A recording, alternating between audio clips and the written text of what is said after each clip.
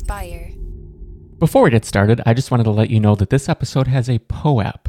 If you don't know what a POAP is, it's essentially like a ticket stub, like a proof of your attendance to this episode of the show.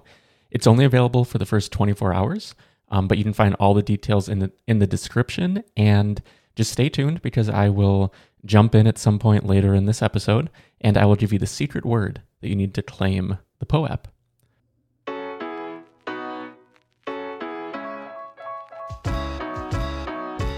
Welcome back to Starting Now. I'm your host, Jeff Saris. This is the show where I usually talk to entrepreneurs and creatives to reveal the unexpected paths to where they are today. But this is a very special episode with Alex Reutenberg, also known as the NFT CPA. This episode is going to be so valuable to you and anyone who may be an NFT collector, an NFT artist, someone who is saving, buying, and maybe farming crypto and doing the things that are so fuzzy right now. We are in a very challenging time when it comes to accounting for all of this stuff. And Alex was gracious enough to give me so much of his time and dive into every single aspect. And there's so much more, but every single question that I had, he has answered to a wonderful degree. I feel so much more confident in understanding the space, even though it's still a little scary because there is a lot to digest here. We're talking a lot about him and his service and his company. This isn't like an ad for them or anything, but I really appreciate him taking the time. And it is the NFT CPA on Twitter and NFT.cpa to find his company if you want to work with them. But those links will be later. But this is just a very, very informative episode. So without further ado, my conversation with Alex Reutenberg. Is there any sort of disclaimer we need up front, like financial advice or anything like that? So this is not specific tax advice to anybody. This is a general conversation on general topics of what we're seeing currently in the market, and then some of the positions that we're thinking about of how to do it. But this does not support or particularly give any single individual any support. Everybody's situation, as much as somebody can say, that's exactly my situation, there's probably 10 different things that will separate them or differentiate that person. So this is a general conversation. If anybody has any particular questions, they need to speak with their tax advisor. Mm-hmm. And you're based in New York City, correct? I'm based in New York City. About 70% of my clients are actually out in San Francisco and LA. Oh, so okay. We probably know the California rules as well, if not better than the New York rules at this point, because we deal with the California rules so extensively. But our client base is across the US, across the entire nation, as well as some clients who are international. Okay, so then how does that sort of tie in? Because the accountants I've worked with in the past were just local, typically. Was that something you were doing prior to NFTs, sort of in the firm, or how did you end up getting so much? Yeah, my entire client base is very remote. With a lot of the clients that I work with in the startup world, they are very much in California. So If the person was sitting next to me on the train, I wouldn't even know this. I actually had a conversation earlier today with an employee from a company that went public recently. He's been a client of mine for about 3 years, but today was the first day that we both connected via video. And he's like, this is the first time. I'm like, yeah, that we've seen each other's face. Yeah, this is the first time. So for us, we're a fully remote team. We have people who work for us in the US, New York, New Jersey, so on and so forth. It doesn't really matter to us where somebody sits from an employment standpoint, as many of us have figured out as a result of COVID, we can do our job remotely. And the same thing happens to us from a client perspective. A lot of it is governed by the IRS. And as long as you're a US citizen, green card holder, or you physically sit in the US, you're subject to the IRS rules. So we're able to help somebody in New York, Connecticut, or in Kentucky. Yeah, that's really valuable to know because I didn't realize that you could have such a broad client base. So then locally, sort of how much of an impact does the local tax sort of Or what kind of role does it play, like for knowing the specific, like California versus New York and et cetera? Um, every single state has their particular nuances. So one of the funnier ones in California is that if you have an LLC with multiple members, for federal tax purposes, it's a partnership. But in California, you still need to file an LLC tax return. Doesn't matter if it's a partnership or not, you still have to file an LLC return. The other big nuances is each state has their own requirements for estimated taxes. State of Utah, as long as you pay your tax bill by April, they're happy. The state of California, there is the safe harbor of 90% or 110%, unless your income is over $1 million. Once your income goes over $1 million, the 110% safe harbor rule goes out the window, and you have to pay 90% of your income taxes throughout the year. And the funny thing with California is that they only have 3 quarters, not 4. So they have a first quarter, a second quarter, and a fourth quarter. They don't have a third quarter. That's interesting. So it's things like this where it's very state specific that are sometimes weird. How do you have only 3 quarters? But that's what the state regulations are. And unless you're really on top of or understanding what the requirements or regulations are, especially in states like California, you could end up with a hefty tax bill with penalties and interest that are not necessary. And safe harbor, is that basically just if you pay estimated or not, or is that something different? So what safe harbor does is, I guess we're getting right into the estimates.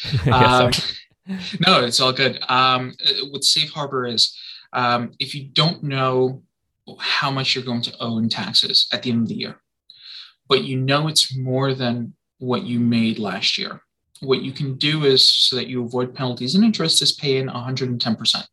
So if you owed $10,000 in taxes last year on, call it $100,000 of income, as long as you pay in $11,000 spread into 4 chunks throughout the year, April, June, September, and January, as long as you make those payments, 11,000 divided by 4, even if you make $10 million, the IRS doesn't care how much your tax payment in April is going to be, as long as you made those payments throughout the year.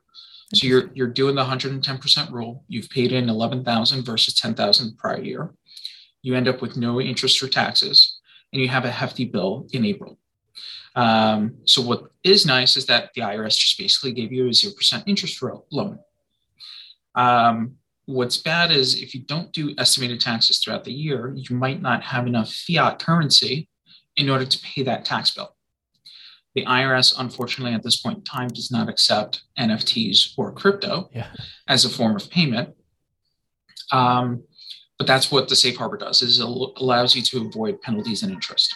Mm-hmm. Something to look out for with states like California is, great, you had an awesome year, you made $10 million.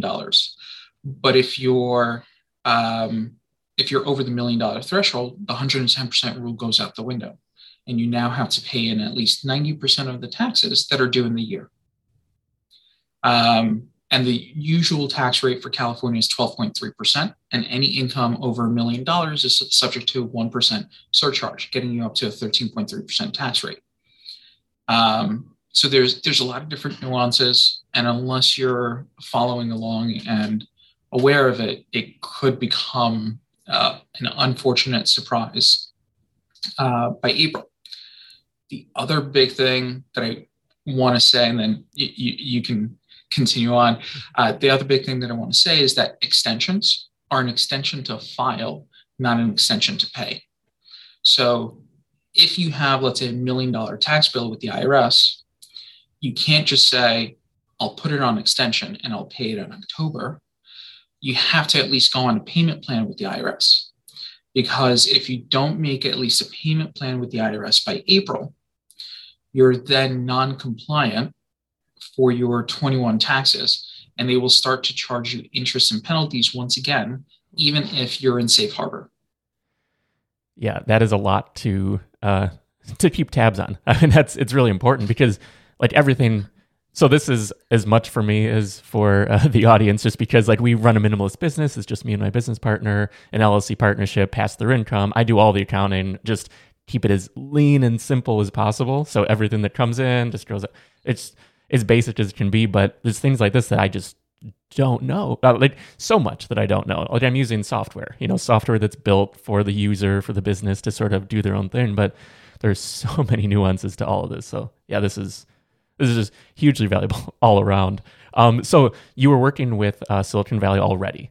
So sort of this startup mentality. Is that how you found your way into like NFTs, crypto, and the like? Yeah. I was working with a lot of tech employees, Facebook, Google, things of that nature. And then one of my existing clients reached out to me and said, hey, there's a company that's looking for some help with their 501c3 status. They're a crypto company. Would you be willing to help? And I was like, sure, happy to have a conversation. Worst case scenario, I burn an hour speaking with the company. So spoke with them, turned out to be Give Crypto, nonprofit arm of Coinbase. We had a conversation with them. We helped them with certain things that they were looking for. And then we ended up getting more and more involved with more Coinbase employees.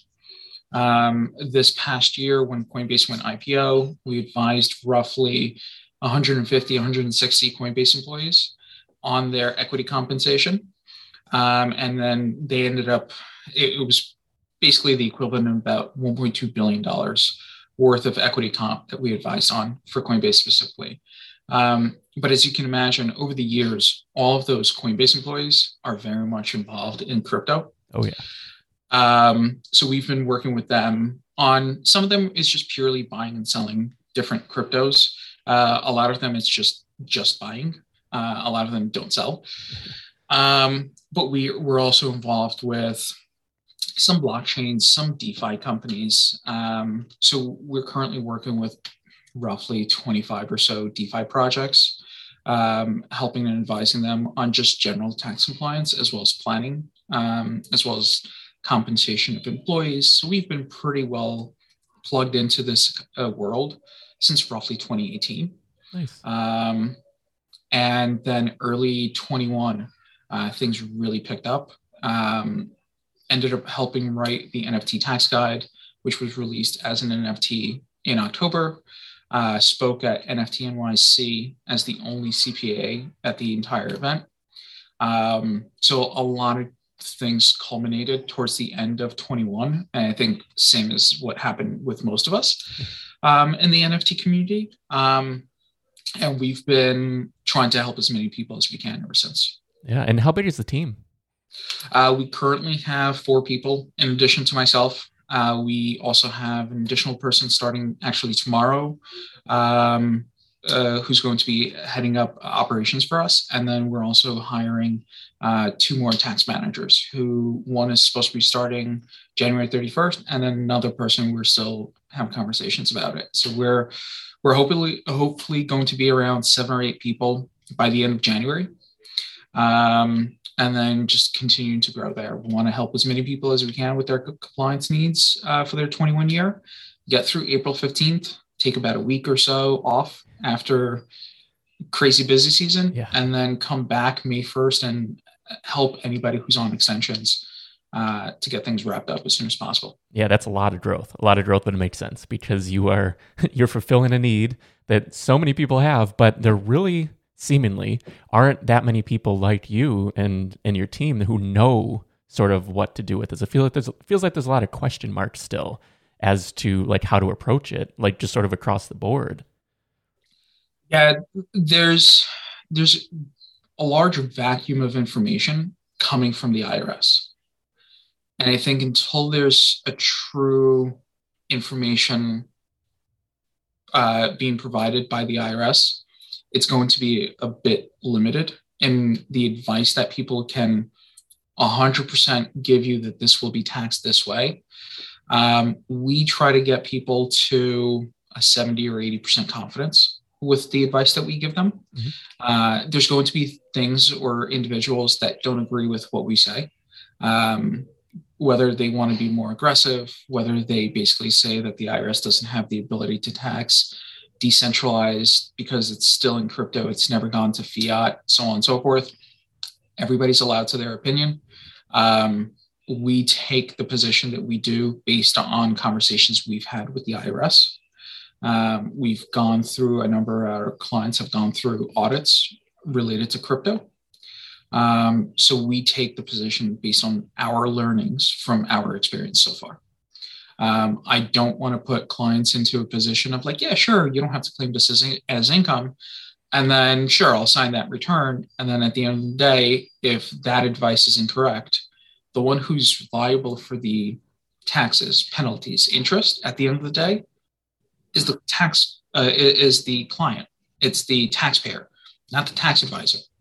And the tax client, the taxpayer, is signing under perjury that the tax return is complete and accurate to the best of their knowledge.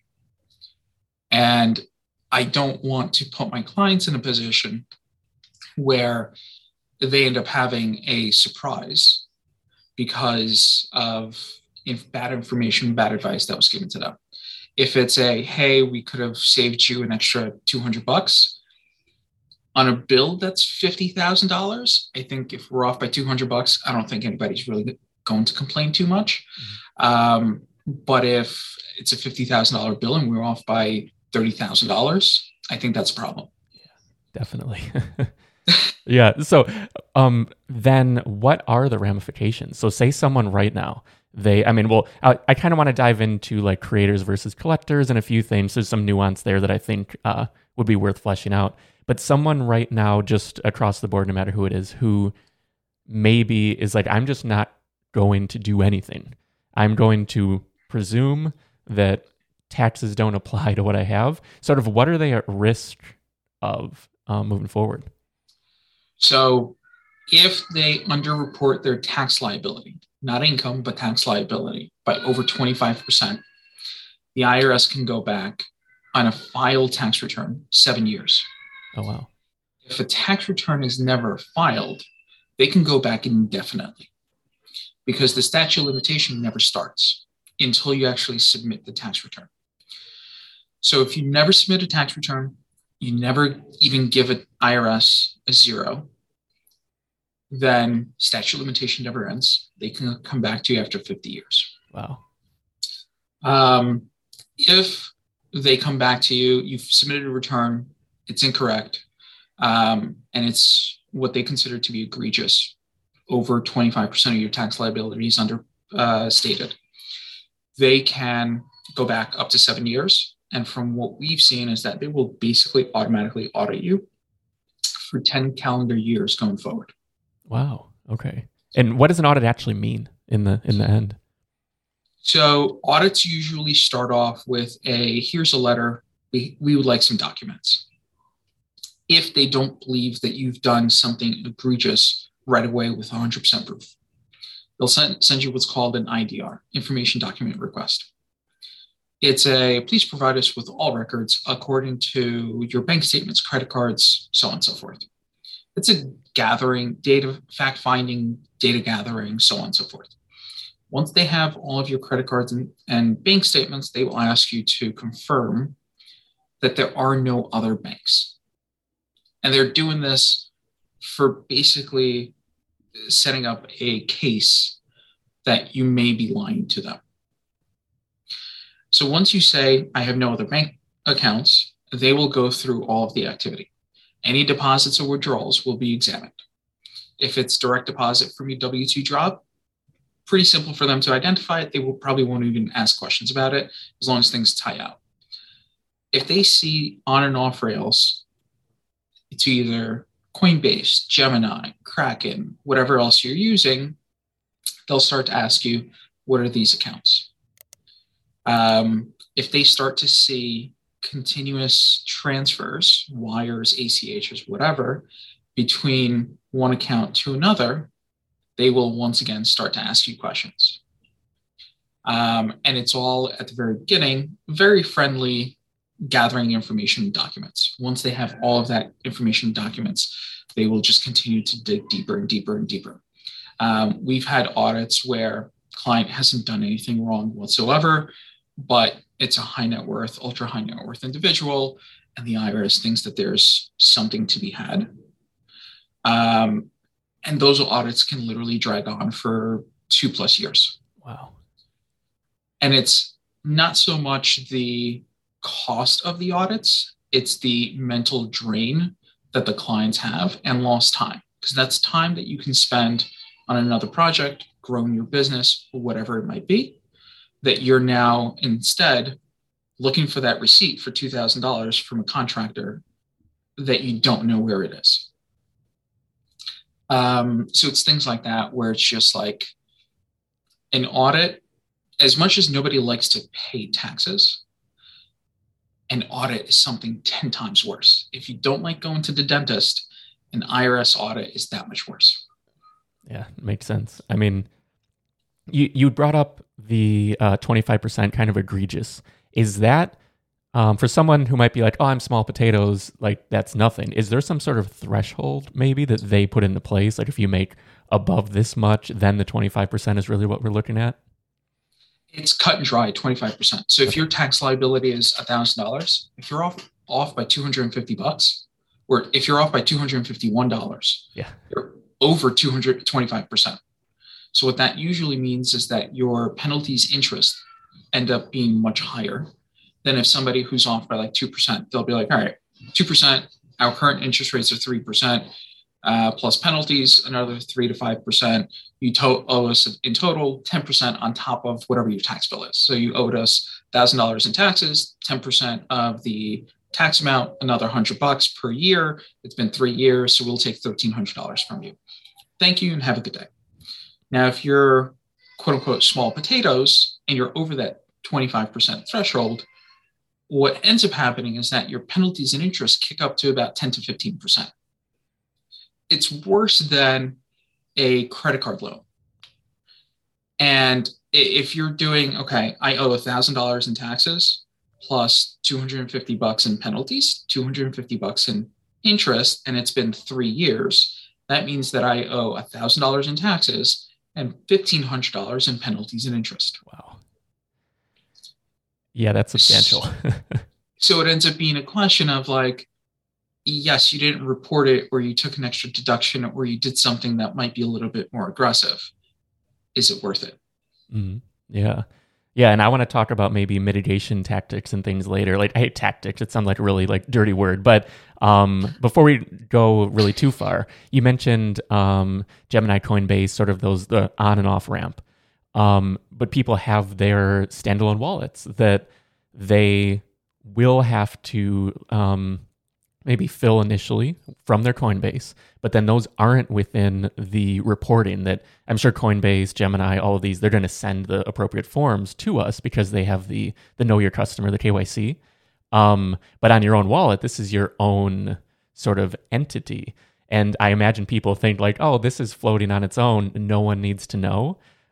Sort of what what is your sort of feedback on that thought? So there's this song or the meme is who's going to know, but who's going to know?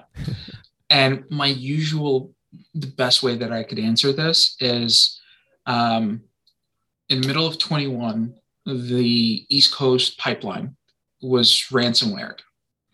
After about a week, the ransom was paid in Bitcoin. After about 2 days, miraculously, the government was able to somehow hack the wallet and get back most of the Bitcoin. So anybody who thinks that the IRS, the government, doesn't know, they very much know. It's just a matter of time. I think what the IRS and government was waiting for is for a big year in crypto value and overall wealth to be accumulated and generated. And I hate to say it, but I think 21 was that year. So yes, the IRS still uses fax machines in order to communicate with clients. But at the same time, the IRS is investing money into the same software that a lot of us use to calculate our gains and losses on crypto or track that activity. They're using the exact same software, sometimes something a lot more powerful. So they're able to scrape the entire crypto ledgers, and they have all of that internally. And I hate to say it, but the ENS tokens or ENS domains made it that much easier for people to associate multiple accounts with multiple people. And now you're able to, because it's a name or a Twitter handle or something else along those lines that you can somehow associate with somebody, it actually makes it that much easier to take a non-KYC'd wallet and connect it to somebody else. And if you've ever touched a KYC'd account with a hardware wallet, whatever it might be, they will trace it and they will figure it out. It's a lot of people talk about, well, if I want to commit some sort of crime, how do I do it? The answer is straight cash. If you get a duffel bag worth of cash, it's really difficult for somebody to trace it. If somebody sends you 2 cents of crypto, of whatever, Bitcoin, ETH, whatever it might be, yes, the gas is probably more expensive than 2 cents itself. But if somebody ever sent you 2 cents, you'll be able to find those 2 cents probably in 50 years. Yeah, and like that is the thing. People think like the ledger is everything. So this is the beauty, is everything is documented. You can trace it back. Like we can trace it back. We can trace any sort of movement of an NFT, of crypto, of like value. So to think that the government wouldn't be like, oh, this connected with Coinbase once, well, now I know exactly who it is sort of, it's naive to think that. And I don't say that to anyone like who might be listening. I don't say that like as a dig, but everyone always wants to keep as much money as they can, which is completely understandable. But this stuff is serious. Like the mechanisms have been in place for a very long time. And like you said, like just for all of accounting and tax season and everything. And as you said, this year is the balloon in the massive amount of value that's being shifted around between wallets, between purchases and sells, that it just makes sense that now's the time to really ramp up that tracking. So, did you have something to say? Sorry. Oh, no, I was just going to say two other things. The IRS has the benefit of hindsight. Mm-hmm. So they're always coming in at least 2 to 3 years post fact to be like, can you please provide us this information? So you've already done the transactions. It's not like you can be like, oh, I just won't sell it, or I'll hold on to it. I won't claim it. I won't something else. You've already done it. So it's very difficult for you to retroactively to be like, I'm not going to do it. So therefore it's not a taxable event. They usually come in 2 to 3 years post fact. They have the benefit of hindsight. So there's that. And then the other big thing is there's a very clear delineation between tax planning, which is 100% legitimate and legal, and tax avoidance, which is a one-way ticket to handcuffs. I'm just going to jump in right here and let you know that the secret word for this episode is tax time. That is TAXTIME. Tax time is the secret word, and that is to claim the POAP. If you don't know what that means, you can check in the description. There's a link explaining what POAPs are, but this is only available for the first 24 hours after this episode goes live. So again, that word is tax time. Back to the show. Okay, yeah, so I just thought we would dive in now I'd like to dive into sort of the baseline of how to look at this as maybe starting as a collector. Like, I normally don't have a list of questions, but because these are so specific things, I wanted to make sure that we sort of touch on everything that's important. So you mentioned the ENS airdrop. I think that's sort of an easy place to start. How do we look at that? Because that I have my thoughts on what that is. It's not just free money, but how do you look at any sort of airdrop when it comes to a token that has a value? Sure thing. So don't want to say any airdrop because different airdrops have different characteristics. Mm-hmm. So let's talk about SOS and ENS tokens that were dropped, I think, to most of the community. So a lot of people are able to connect with it pretty easily. Um, so the initial value of the drop, there's a question of when do you have domain and control of those tokens, because that is when they become taxable to you, and they would be taxable to you as ordinary income. Okay. Schedule 1 other income, that's where that initial valuation would be reported. So the way we're looking at it for a lot of our clients is when the value of those tokens is greater than your cost to transfer it, so greater than your gas, it's considered income too, because you have the ability to move it. The decision to not do anything is a decision. So if you say, I don't want to claim them just yet, I want to leave them in the contract, I'll claim them later, that is a decision to leave them in that wallet. So real quick, I just want to stop there for 1 second. Of course. If it's not even in your actual wallet, but you have the access to claim it, is that what you're saying? Yep. Oh, wow. If you have the ability to claim it and move it from one wallet to another, or from a contract to your wallet, and it's worth more than gas, then it's your money. Wow. Yeah, that's something. So it's your income, your money.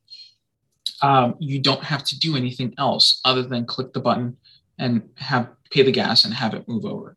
There's a value in you claiming that. Could I just pause you there for one moment? Of course. Now, that does bring like this really gray area, because say there's so many airdrops. Say I didn't know ENS didn't airdrop for whatever reason. Somehow I missed it. But I had access because I own like all the names whatever names I own. So I have X number of tokens, but I know it's so hard to claim like I didn't know, but arguably there could be an unlimited amount of token drops that I have access to that I don't, like in theory, that I don't know about, that never really explode and balloon. Is there anything there? Obviously, this feels like it needs a really concrete law about it, but is there anything there that you're thinking about in terms of just that broad opportunity that's out there? So the perfect example of this is actually the SOS token. Okay. Because if you don't claim it by, I want to say sometime in June, it goes into the treasury. So let's say you're on some sort of retreat, whatever it is, and you'll never be able to claim the token. And it expires and it goes back into the treasury.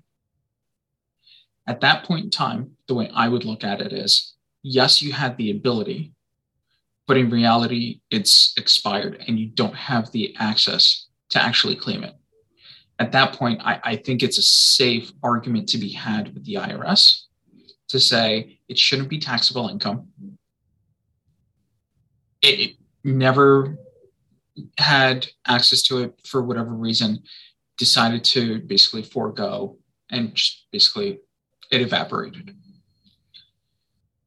ENS tokens, I don't believe have that expiration date. I think that they might, but I'm not 100% sure. I don't remember off the top of my head if they do.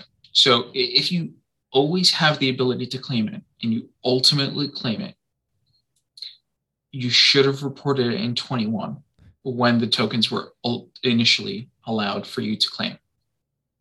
The other question is going to be, well, I got this token that is basically some sort of Trojan horse, some sort of hack.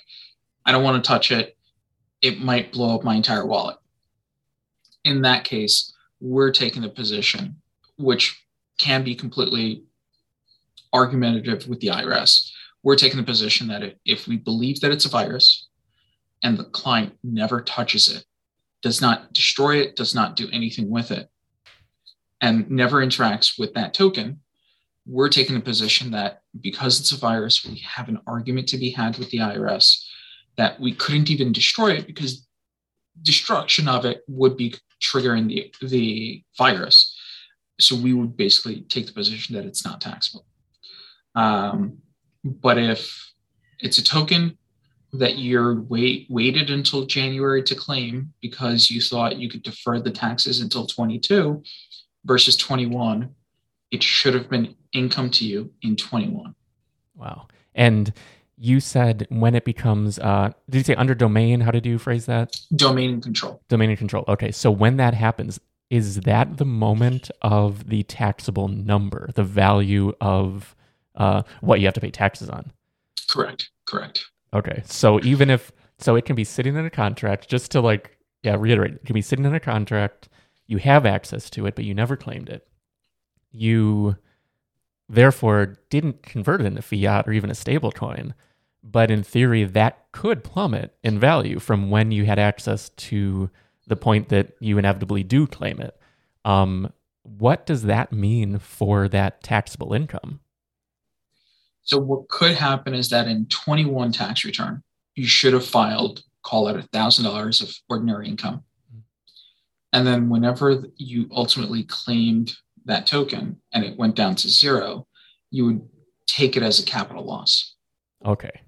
Yeah, so there is a mechanism there that sort of it works out, even though not ideally. So would you have then, in a perfect scenario, would you have then paid the capital gains on that token in 21, but then later you take the loss? So the money was already gone, but you're taking the loss, so it sort of becomes a wash? Is that sort of how that works? Correct. Okay. Yeah, that's really, really interesting to know. So for someone then who right now, they had ENS, they had SOS, they're still holding that token. They have that taxable event. What do you do? Because now it's already 2022. We're talking, mid-January. This will come out a few weeks after this. But what should someone do if, say, they had this taxable event, they didn't convert it into fiat? Does that then, before the end of the year, they didn't convert it, does that throw anything off in terms of the accounting for them? Because now they would have to have fiat to pay the tax that happened in a different calendar year. So whether or not you convert something to fiat does not change whether or not it's taxable. So let's say you took 1 ETH, you minted a Bored Ape, you were able to sell it for 200 ETH, and then you were able to buy Twin Flames, you were able to buy whatever else, 20 other projects, they all continued to balloon. You now have $5,000 ETH. First of all, congratulations. Second of all, Uncle Sam will want their share, and they will do the tax calculation based on the exchange rate from ETH to US dollar at the time of every single transaction, not at the value of ETH on December 31st, as to whatever that 5,000 ETH was worth. And why that's so important to understand is that, unfortunately, ETH has gone as high as 48, which is great. But if you had minted your project or sold out at that point in time, ETH is currently between 4,000 and 4,200. It's down quite a bit, and it was down even lower than that. So if you, at no point in time, converted from ETH to fiat, or at least a stable coin, then you potentially will have to sell more ETH than the 37% federal tax rate in order to cover your tax bill in fiat. Yeah, and that could destroy someone potentially. That is so much, especially when a project, say, sells out and they're allotting that money to various things already, but then don't have the fiat in place to pay for that, what came in. Yeah, we have one project that sold out in Solana, and they sold out close to what the peak was. They did not engage with us. They didn't talk to us until late November, early December. And the amount of Solana that they'll have to sell and the amount of ETH that they're having to sell is quite a bit more than 37% in order for them to cover the tax bill. Yeah. Not something that was a comfortable conversation to be had. But we got through it. We told them the numbers. We explained it to them, the calculations. They walked away a little kicking and screaming. About a week later, cooler comms prevailed. They came back and they said, we understand. We don't like it, but we understand. And they've started the process of putting in the rails that are necessary. They have a couple of new projects in the pipeline. And the first question they did before setting the second project up is, how much money do we need to convert to fiat after the sale? And they're converting a particular percentage that's applicable to them straight to stablecoin. And then once it's in stablecoin, they can yield farm it, whatever else. And they always have that money available to pay the tax bill. Yeah, that's so important. And I could see then contracts doing a contract to contract interaction at some point where when it comes in immediately, it sells for stablecoin. That would be a very valuable thing for these projects to have now, knowing that has to happen at that moment. Because, I guess here's the question then. What would you recommend that a project does? How quickly should they be converting? Should they be trying to do like semi-daily or weekly? Is monthly good enough? I mean, with the fluctuations, it's so volatile. But also, what percentage would you say just sort of across the board is 37 something people should consider? So timing wise, doing it on every single transaction ends up being too expensive on a gas perspective. Especially like over the last week, I've seen a number of mints happening, and it has driven the gas as high as 700 Gwei. And I think it's gone higher than that recently. So what you don't want to do as a project is during the minting process to continuously have to convert to a stable coin or fiat. My recommendation, around 4 o'clock in the morning, might be a little too crazy to do, but around 4 o'clock in the morning is usually the lowest gas prices. If you do it once a day, especially during the early stages of either the initial mint or the initial large secondary transactions, once a day should be sufficient. And then once you're done with the primary sales and all that's happening in secondary transactions, you can look to see what the market is doing and volatility there. And then as a team, decide what volatility are you comfortable with or what you're not. Different people have different risk appetites. Yeah. And then is that percentage then like maybe 37%? Something to look at? Then the conversation of percentage goes into play. First question is, how much are you selling? And what I mean by that is somebody who's selling a $2 million project is going to have a higher tax rate than somebody who's doing 200,000. So quick back in the old calculation. There's also the other thing is not just federal, but also state taxes that are due. So on a federal perspective, 200,000, I would say 25% plus wherever your state tax rate is. So states like California, New York, it can go as high as 13% for Cali, 14% for New York. If you're on the higher end projects, $2 million, $3 million, $5 million, whatever that number is, I would look to do 37%, maybe even a little bit higher than that for Social Security and Medicare. And then the top rates of 13, 14%, depending on the states you're in, for state purposes. So it very well could be for artists, your marginal tax rate could be over 50% between federal and state taxes. Wow. Yeah, that is a lot. That is a big bill to have set aside. So I just want to look here, but just to be sure that I touch on some of the things. So the other thing that I do want to factor into the percentage question is that you don't want to do that percentage on gross. What you want to do it is on what your profit is. So if let's say you minted $1 million and 10% of that goes to your developer, you're paying taxes on 900,000, not $1 million. So that percentage, call it 50%, is going to be off of 900,000. So a tax bill of 450 versus 50% of $1 million, which is $500,000.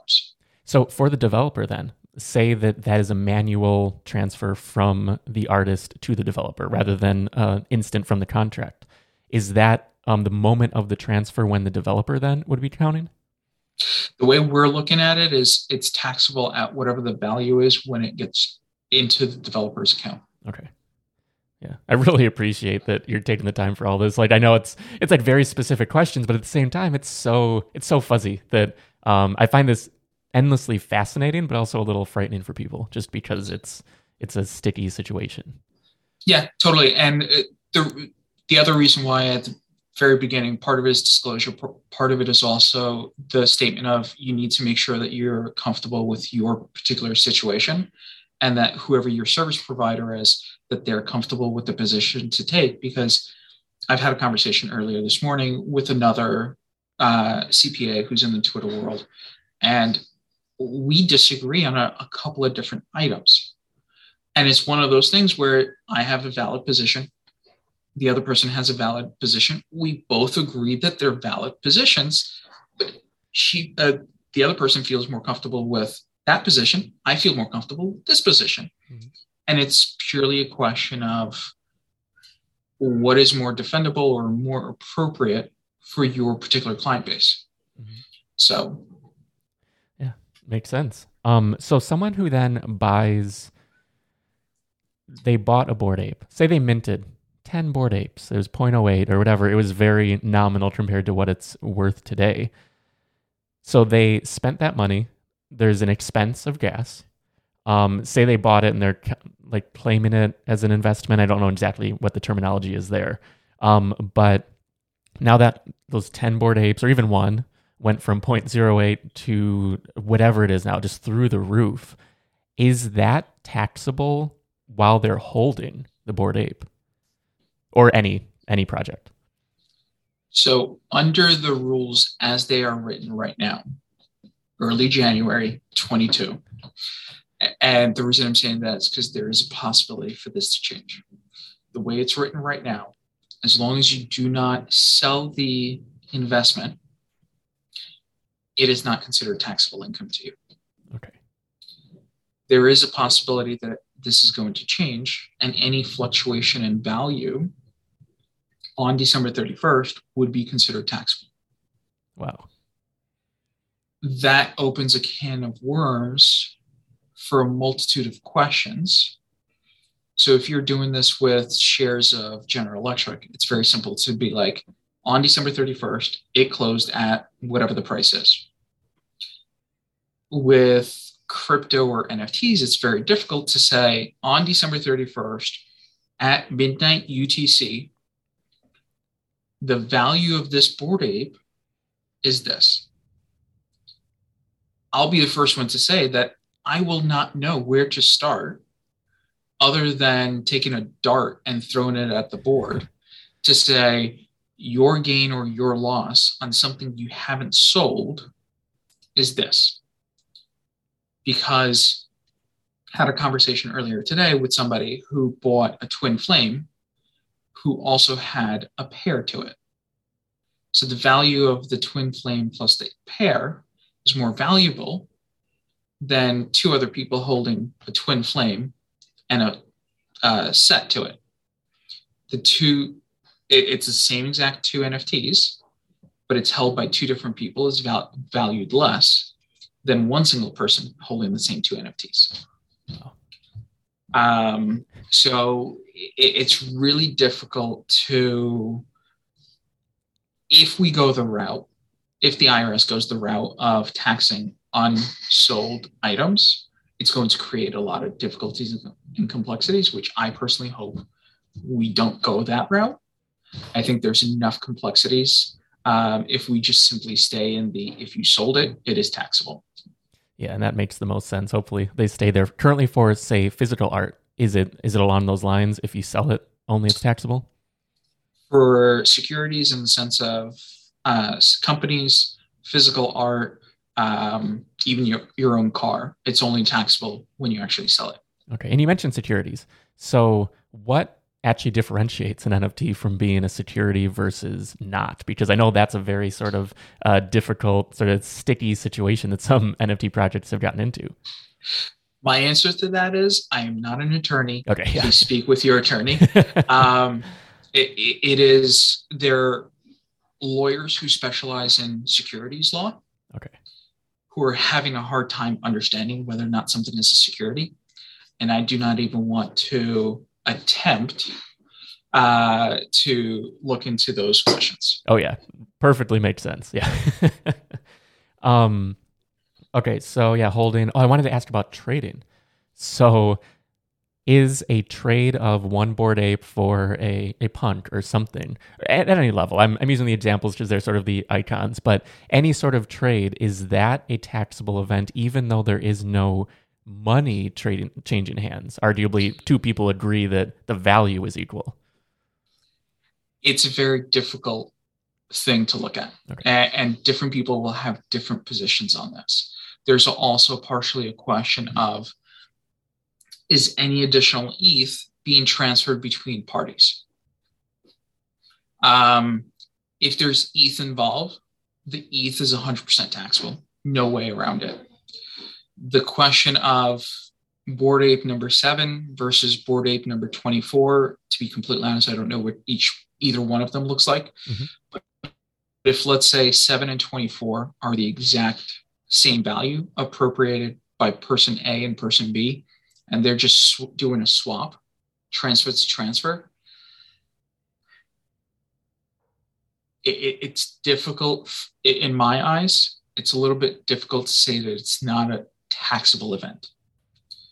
The reason being is that what you're doing is you're taking NFT 1 and selling it and getting NFT 2. And as much as you might take the position, well, it's the same value, there's no gain or loss. Person A could have paid $10 for theirs. Person B could have paid $10,000 for it, and it's now worth $25,000. In the eyes of the IRS, it's basically somebody sold you an NFT and they told you, I'll pay you back. And in order for you to cover that, I'll pay you back, they're giving you an NFT, or you're giving them an NFT. So it's possible that somebody will be able to get comfortable with a position that an exchange of 2 NFTs with no additional fiat, no additional ETH is not taxable. Personally, I'm not there yet myself. And this is similar to what I mentioned on 2 factors. One, how do you value NFT 1 and NFT 2 to make sure that they're actually the same value? And then the other question is, you can have 2 accountants in the room and have 4 different positions. I personally am not there on the position of 2 NFTs exchanged, that it's a fully non-taxable event. Yeah, makes sense. And sort of going down the chain, just to rewind for a moment, you mentioned so buying and selling like Bored Apes or whatever, that you bought it for 0.08, you sold it for 50, and then you worked your way up to this really valuable thing. Are those intermediary purchases? So it would be a taxable event. Sorry, I feel like I'm going all over the place. It'd be a taxable event when the sale is made. Now, using those funds, I go ahead and buy something else. Does that play any sort of role in all of this to change anything? Every single transaction is taxable. And what that means is you bought it when ETH was $100 at 0.08. You sold it for 50 when ETH is 4,000. You then had spent 20 ETH when ETH went down to 3,800. So you have a loss because there's a drop in value of ETH that you then spent on a new project. ETH recovered to 4,100 and you sold that 20 for, let's say, 30. And every single one of those steps is a completely taxable transaction. Wow. The other ones that usually trip people up is a conversation about, I bought it for 5 ETH and I sold it for 4 ETH, so it's a loss of ETH. Yes, the only problem is that the IRS looks at everything in US dollars. Your 5 ETH cost you 100 each, so you spent $500. But then you sold it for 4 ETH when ETH was 2,000. So you bought it for 500 and you sold it for 8,000. How on earth do you even track all of this? This is just mind-boggling. I guess there's also a question, the fungibility of currency. Actually, before we go further, do you have a little time to stick around? I know we're like, okay, cool. The fungibility of currency. How do you quantify then, I bought this currency for X and then spent this currency on Y? So this is where the conversation or topic of using FIFO, LIFO, or any other accounting method to track your ETH comes into play. Okay. FIFO is first in, first out. LIFO is last in, first out. And this is one of the complex things that we end up having to do in order to keep track of, okay, over the life of the year or over your career in crypto, which can be multiple years, you've transacted in 7,000 ETH. Yes, your wallet may never have gone above 50 ETH in value, but since you've basically recycled the same ETH over and over, you've done $7,000 ETH worth of transactions. We then need to track every single transaction. Wow. That generated all of this. And this is where it's very time consuming, making sure that we're tracking not just the ETH going in and out, but also any gases, failed transactions, conversions from one account to the other. You could be, let's say, buying and selling NFTs in your MetaMask, and then you have a Gemini and Coinbase account that's continuously buying more ETH.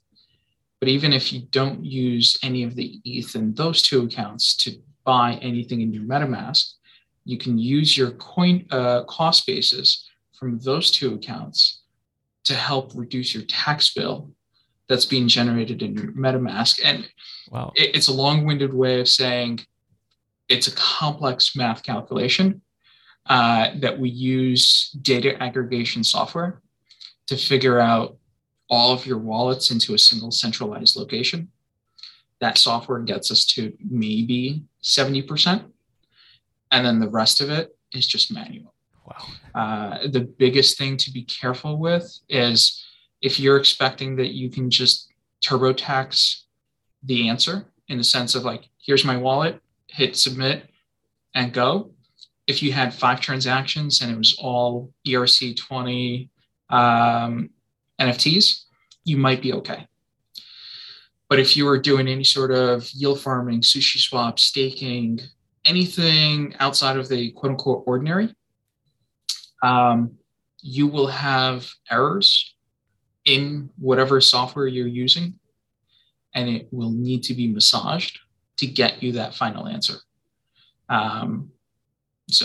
Yeah. I mean, on that note, is there any software you do recommend for the end user to get a decent enough lay of the landscape, sort of like to know where they're at, to see, okay, I do need to have a professional come in or not? It's difficult to give any one or two softwares. Mm-hmm. The reason being is, are you on ETH, MetaMask, Solana, Terra? Are you doing volatility trading? Are you doing, one of our clients does a couple of million transactions a year? Oh. The big question is, what is it that you are doing? And there's a software that can get you most of the way there. Unfortunately, crypto is so early on that no one single software can say, we got you. We can take care of you soup to nuts. Same as how TurboTax was never super great at the very beginning.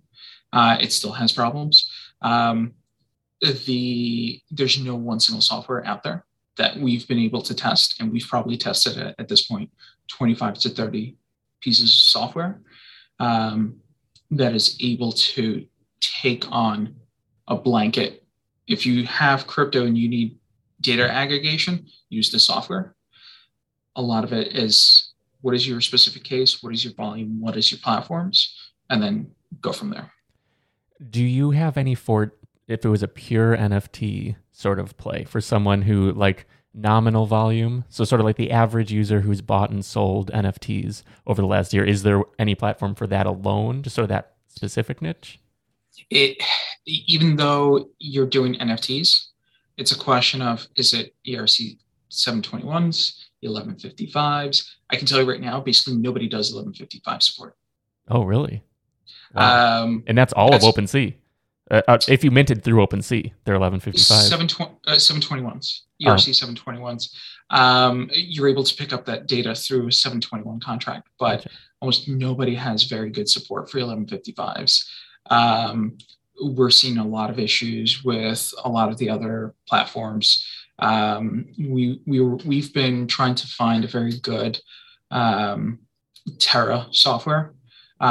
We found somebody that's able to do just Terra, but they can't do anything else. So it basically becomes a question of like, all right, you do bits and pieces here and there.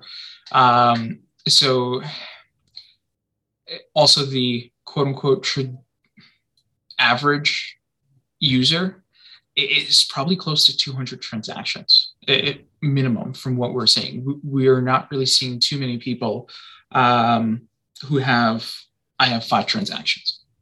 Because for you to even really get started, you need about 10 or 15 transactions. Mint the wallet, put money in, the ETH, mint the NFT itself, pay the gas, so on and so forth. So like from like saying good morning, you're at like 15 transactions. But there's a lot of different ones out there. And it's a question of what you're looking to do. Yeah. And that's the 1155 versus 721 is very that is precarious for some creators, because people who mint directly on OpenSea, not on their own contract, the OpenSea contract is 1155.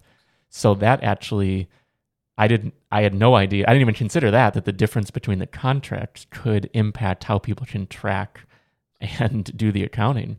That is a lot, just a lot all over the place. So in terms of a little bit, you said tax planning. Like that's like the above board, like what you would do. I know people have talked about like wash sales and doing things to try and mitigate sort of their liability for taxes. What kinds of things are actually viable and above board that people can do in a, obviously a case-to-case basis is very specific, but sort of broadly speaking, what are we talking about? So tax loss harvesting, I think, is the actual topic you're discussing. Yeah. It's possible to do tax loss harvesting. For 21, there was no wash sale rules against crypto. The expectation by most individuals, myself included, is that for 22, wash sale rules will kick in. And what is a wash sale rule then? So if you sell a coin, so if let's say you're selling ETH, and you either buy or sell additional ETH. So sorry, let me take a step back. If you sell ETH at a loss, and then you buy back into ETH 30 days prior or after the transaction, that loss goes back into the basis of the ETH that you purchased. So example of this, you bought ETH at 4,000. It then goes down to 3,900. You sell it. Whether it's moving it to a stable coin, USDC, whether it's by purchasing another NFT, or just simply going back to fiat, that $100 loss from 4,000 to 3,900, $100 loss going down would be a loss as long as you do not buy ETH for the next 30 days. Because let's say you bought ETH at 4,200 10 days later. Because within 30 days prior to this transaction of buying ETH at 4,200, you had a loss of $100. For record keeping purposes, you didn't buy it at 4,200. You have a basis now of 4,300 because the $100 loss goes into your basis. So that when you ultimately sell that new ETH, your starting point for your cost basis is not 4,200, 4,300. Wow. So that is what, and that is when there is a wash rule or when Wash there sale, isn't? when there is a wash sale rule. If Okay. there is no wash sale rule, you can literally buy and sell willy-nilly as you wish. Any losses that are generated are instantly able to be deducted against your capital gains. Okay. Yeah. The other thing that I want to make sure everybody's on the same page with is that if you have a capital loss that is larger than your capital gains, that write-off can be limited to how much you can actually take against your ordinary income. So perfect example of this is ordinary income, $50,000. Capital gains, 10,000. Capital losses, 15,000. So what ends up happening is that your capital losses of 15,000 offset against $10,000 of capital gains, you're left with $5,000 of capital losses. You have $50,000 of ordinary income. You can offset $3,000 of your ordinary income with your excess capital losses. So what ends up happening is that you're taxed on ordinary income of $47,000, and you have a carry forward credit to the following year of $2,000 capital loss. Okay. Yeah. Interesting. So much to digest. Just a few more things. I don't want to take too much of your time because I know you're extremely busy. Let me actually look just to be sure I'm not missing anything that I had here.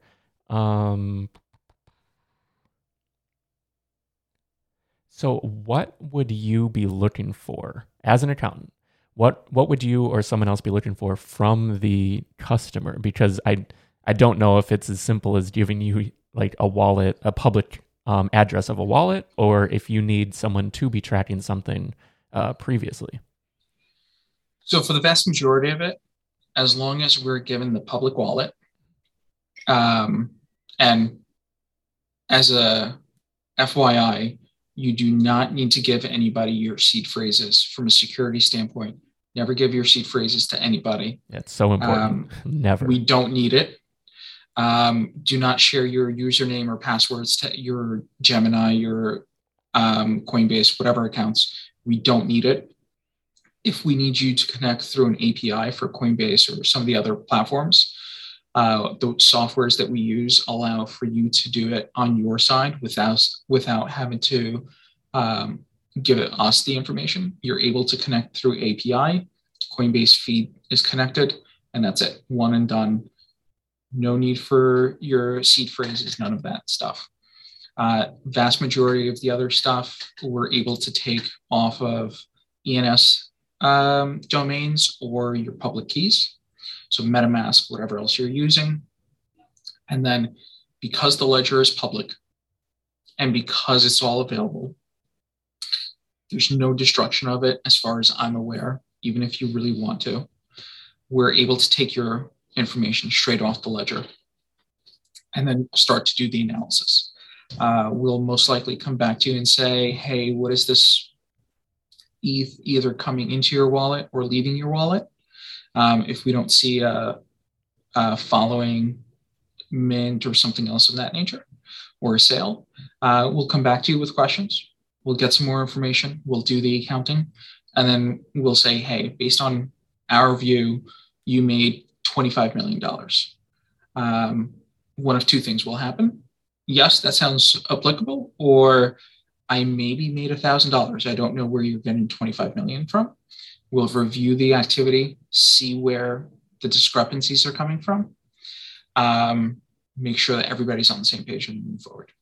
And like, what approximately would that cost for an end user to be doing the accounting with your services? I don't know if it's different than a normal accountant because this is so much more complex, or. So for us, it really depends on complexity of the client. So somebody who's just basically buying and selling ETH, Bitcoins, things of that nature, no yield farming, nothing too crazy. It's a completely different price than somebody who's doing a couple of million transactions a year. Yeah. Our usual starting point is roughly $2,500. Mm-hmm. And we have clients who go up from there. Oh yeah, makes sense. Yeah, because this is so much work. Like just this over this conversation, there's so much nuance to all of it. I just can't imagine being on your side of this with all these people coming in and having to manage all of this. For someone planning then for 2022, like say maybe they're brand new to the space or whatever it is, how can they plan ahead and do the tax planning, like you had mentioned, to really optimize their approach to the next year? So first of all, welcome. The other big things is to just keep track of what's going on. A lot of the tax savings that are possible to be done need to be done prior to the purchase of an NFT or crypto. So the best way for you to exit on a tax efficient way is to first make sure that you're entering in a tax efficient way. And what that means is if you and a buddy want to throw 5 ETH in together to go buy a bunch of NFTs, make sure that you structure it correctly. Make sure that you put in the appropriate legal entity. Do you need a partnership? Do you need something else? In order for you to have an appropriate tax efficient exit, you need to do it from step one. And that's the initial investment and not on the ultimate exit. We've had a number of people who've come to us and said, hey, we've sold out of our NFTs. What can you do to save us money? And unfortunately, the conversation starts with, had we known about this earlier, we could have done more. But there's still things that we can do at this point in time, but our hands are a little tied. The best way to get started, to do an appropriate exit, is to start it correctly. Yeah, that makes sense. Yeah, so looking back then, people wouldn't really, at this point, especially in 2022, be able to do much for what's already happened in 2021, I assume. There's some things that are still possible to do for 21. The biggest thing is making sure that you're capturing the accounting side of things correctly, making sure that expenses that you would have had ordinarily that may be considered business expenses are fully picked up appropriately. And then there's also a question of, is that home office deduction really worth it? Yes, it's great to say I was able to write off my apartment, but if the savings is $200 and the likelihood of an audit increases by a multiple, you might not want to do that deduction. So it's a question of what else is going on your return. We've had conversations of like, hey, you should set up a retirement account. And people look at us and say, I'm not putting any money into fiat. It's all staying in crypto forever. And I'm like, that's fine. That's your prerogative. We're here to give you some options. And it's up to you as to which ones you follow and which ones you don't. Yeah. I feel like I could ask just an infinite number of questions for someone in that exact scenario. So they haven't cashed anything out. Like, I know we sort of touched on this, but I just feel like I want to just swing back around to it one more time. They haven't cashed anything out. They had 100 ETH. They're a verified project. So 100 ETH came in. It's been spent on different things, airdrops and everything, but nothing has been converted into USD or any sort of fiat wherever they are. What today do you think would be the best tact for them? I guess, again, I feel this is a very specific thing that would depend on the person, but is there anything that maybe they should start considering, or definitely reach out to an accountant, CPA? So from a US tax perspective, yeah, reach out to an accountant, make some sort of tax payment to the IRS so that you at least reduce any future penalties and interest. And also look at what ETH was when you did your project and then what your ETH is now, and see if there's gains, losses, fluctuation, potentially put it into a stable coin.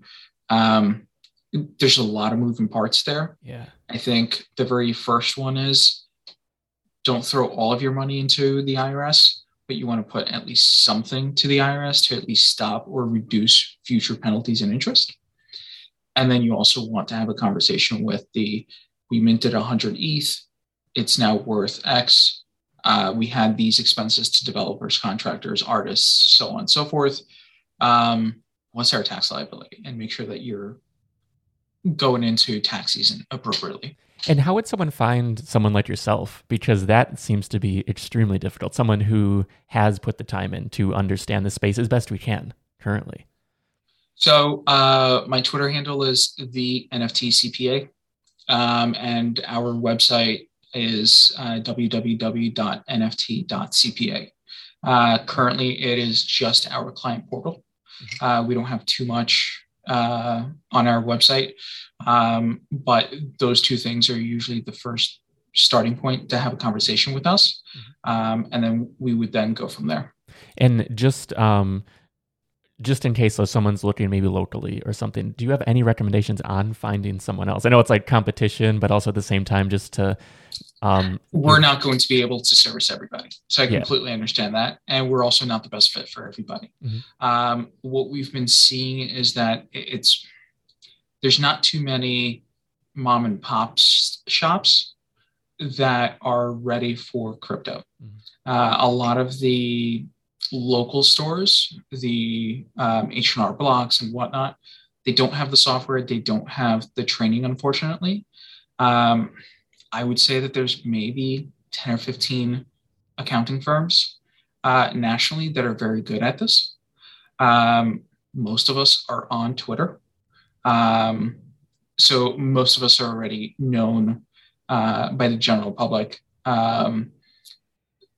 with regards to this. There's also lawyers within the space who are able to help answer some of the questions. And once again, all of those lawyers are on Twitter, and most people already know them. Okay, perfect.